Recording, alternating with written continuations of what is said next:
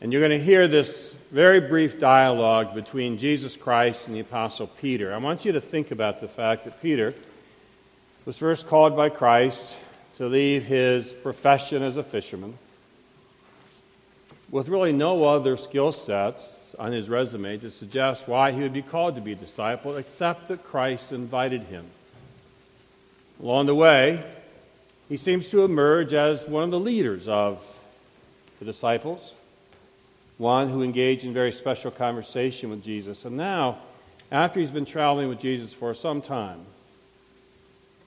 in a more relaxed moment, Jesus asks a question, which I want to suggest to you changed everything for Peter.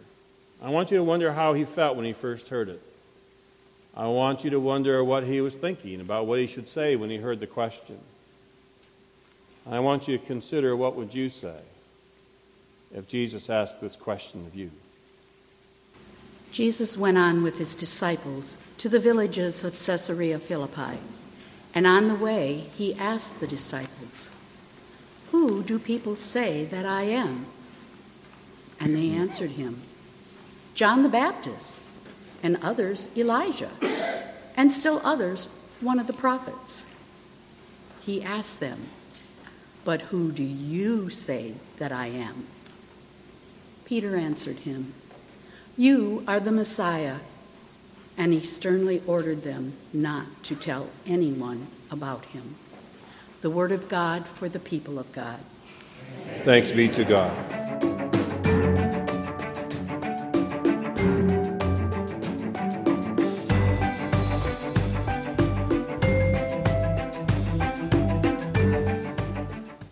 Join with me in a word of prayer.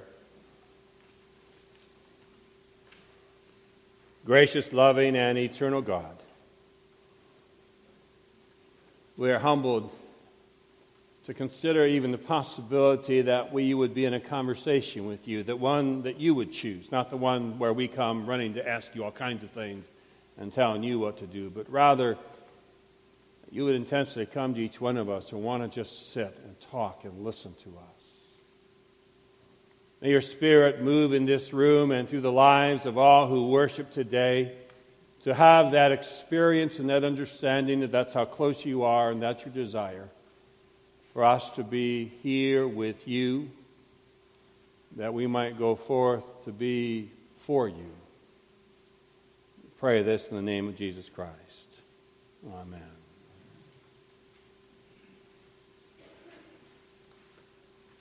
All questions are not equal. The question of, would you like to go get coffee sometime, maybe in a year or two, will transition to, will you marry me? Mom, can I go outside to play? Is an innocent question asked by a child who one day may become that woman who turns to her mother and asks the question, Mom, would you be willing to come live with us? Do you think the Lions draft picks will help us get to the playoffs in the next 2 years? Is an important question that will be transcended only by this next question. Do you think we'll be able to repeat as Super Bowl champions? This is a place of hope, my friends. You should know that your pastor in front of you has been a Lions fan since 1961. So either I'm delusional or have high faith or both. Point is, not all questions are equal. You get that. You understand what I'm saying. And Jesus asked a lot of questions. If you're one who thinks that Jesus primarily came to tell us what to do, to give us commandments, to say what you can and shouldn't, then I would invite you to take time to read your Bible. Because Jesus asked a lot of questions. One pastor took the time to look it up and do the research, and he came up with a list of 135 questions that Jesus asked as the Gospels recorded it. Those questions vary from, would you be willing to get me some water? Which sounds, of course, like a very innocent question, unless you understand It's the beginning of the whole story of his relationship with that Samaritan woman whose life was transformed by the simple asking of a question. And then there are other questions, the questions that are far more life-impacting, perhaps at least easily seen that way, like, would you follow me? And the question that Peter gets today. I want you to think about the question that Peter gets today, because I'm contending to you with my whole being, it is the question. Of all of the questions, of the 135 that Jesus asked, and all the questions that you're going to ask and be asked in this week or over the course of your life, this is the question. Who do you say that I am? Now, Peter had been witness to and on the receiving end of a lot of Jesus' questions, so that wasn't particularly surprising to him. It's interesting to note that Jesus does not begin Peter's discipleship by saying, who do you say that I am? Nor does he end Peter's discipleship by saying, now that you've seen it all, who do you say that I am? But right here, somewhere in the middle of this journey, he pauses for a moment and says, who do other people say that I am? And they hear a number of answers. And then he asks the question, who do you say that I am? Well, Peter answers the question, as you know. You heard the story read. He says, you are the Messiah. Now, he's answering the question with the best information he had at hand. He really did believe that Jesus was the Messiah. And Jesus says, well, don't tell anybody. And we quickly see Jesus told him not to tell anybody, not because he was trying to keep it a secret, because he was also about to reveal how much Peter didn't know about who he was. Because Jesus goes on to say, well, let me tell you what this Messiah is going to do. And he describes what he's going to do in the holy city. He describes the fact he's going to be killed and he has to suffer along the way. Peter doesn't like that version of Jesus. He says, you can't do that. No, I'm not going to let you do that. I will stand in front of all that and protect you from that. And Jesus turns to Peter and says, shut up and sit down. Now, in the Bible, it says he rebuked Peter, but you haven't been rebuked lately. So here's what he said. Shut up and sit down. Because there's so much you still don't know. For example, he goes on to say, and if your Bible is still open, it's okay. We won't judge you. He says in the next few verses, he begins to teach what will happen to him in the holy city. But he also then says, if any of you want to become my followers, let them deny themselves and take up their cross and follow me. For those who want to save their life will lose it, and those who lose their life for my sake and for the sake of the gospel will save it. There's a whole lot that Peter still didn't understand. And I think that's why Jesus asked the question. Not to get Peter caught in a wrong answer, because that's what I used to think. And there's some sections of the church universal that talk about Jesus asks the question. You've got to have the right answer. There's a right answer. I've got to get you all to answer it this way. Confirmands, you've been in class for a year, and I need you to answer the questions correctly. I know that's what you've been taught. I know that's not true.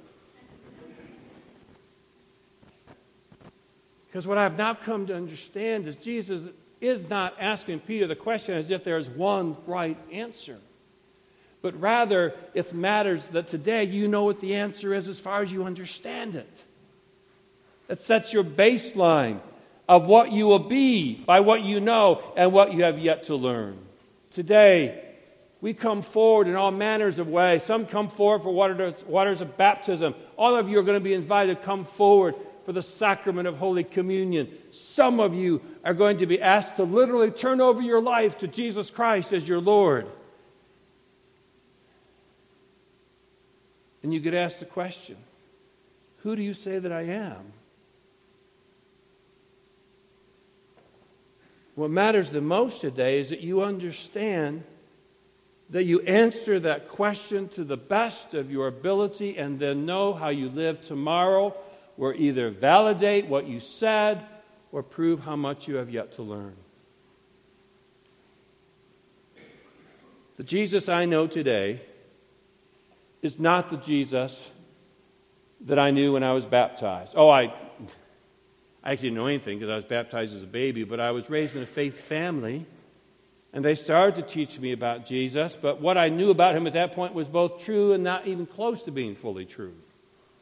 And when I was confirmed, I said yes, I said I do, I said I will, because I wanted to, and I said it to the fullest of my ability. But I know more about Jesus today than I did then. Confirmation for me was different than it was for you. In my confirmation experience, we met for 6 Saturday mornings at 9 o'clock in the morning in the pastor's office for an hour and a half. It was riveting.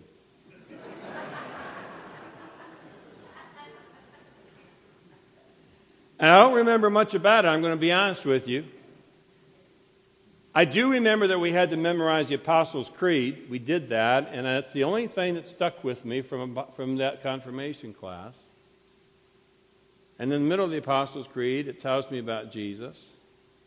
I believe in Jesus Christ, God's only Son, our Lord, who was conceived by the Holy Spirit, born of the Virgin Mary, suffered under Pontius Pilate, was crucified, dead, and buried. The third day he rose again from the dead.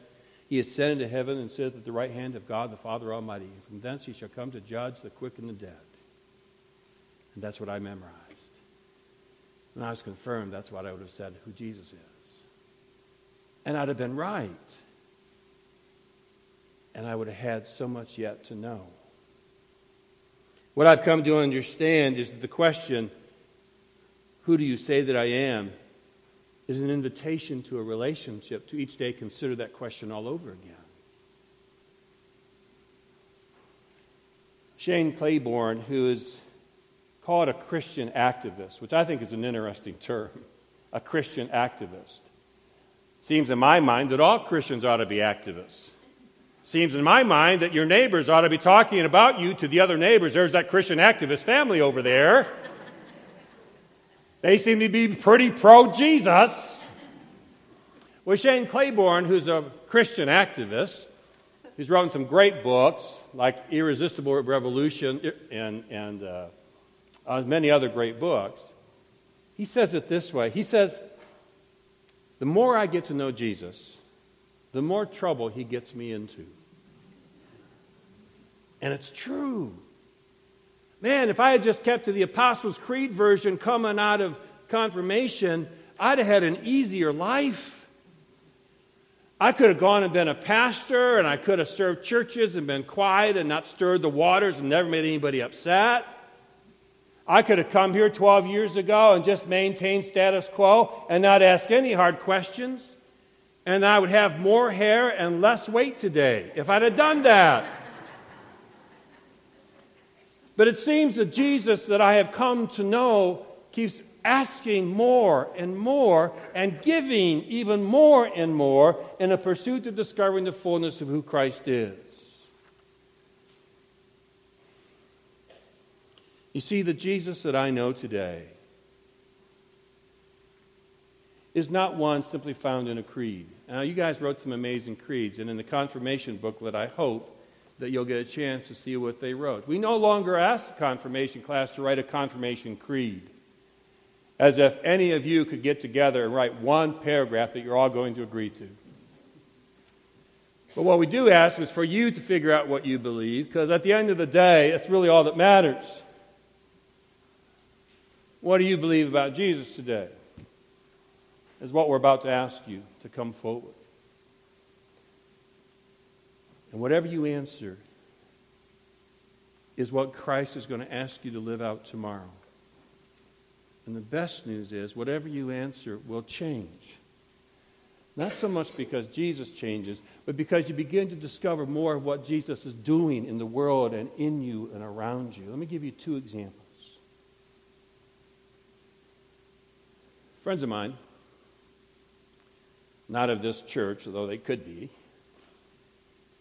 find themselves now in their relationship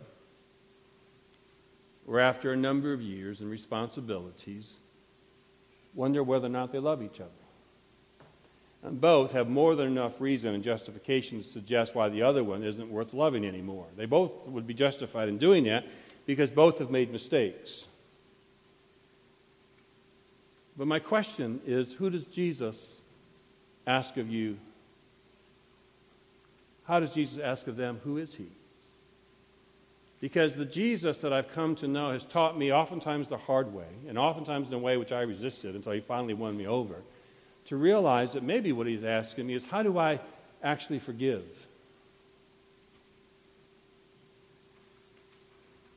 To what extent do I willingly live truth in my life because of who I say Jesus is? To what extent am I willing to trust Jesus? In the context of my intimate relationships and my friendships and my family and the people I relate to, how am I to them because of how I answer the question, who is Jesus? Is Jesus really someone in any situation who can still make resurrection happen? The answer to that question matters. A little bit later on today, after you guys get confirmed, we're going to come back and we're going to take a vote as a church. And quite frankly, we've been in conversation prayer about this for 4.5 years, so it's really a celebration of where God has taken us. I'm not particularly going to be surprised by the results, I don't think.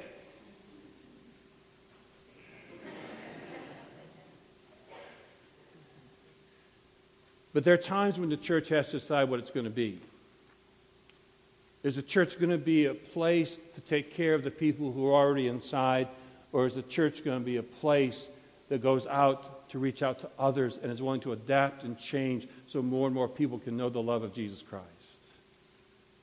Is the church going to always play it safe, or is the church going to take risks? Are you going to take risks as the members of the church to do things that will stretch you and push you because it matters? Pastor, not me, but I wish I would have said it, once said this: we don't follow Jesus because he gets us out of hell or that it gets us into heaven. We follow Jesus because he matters.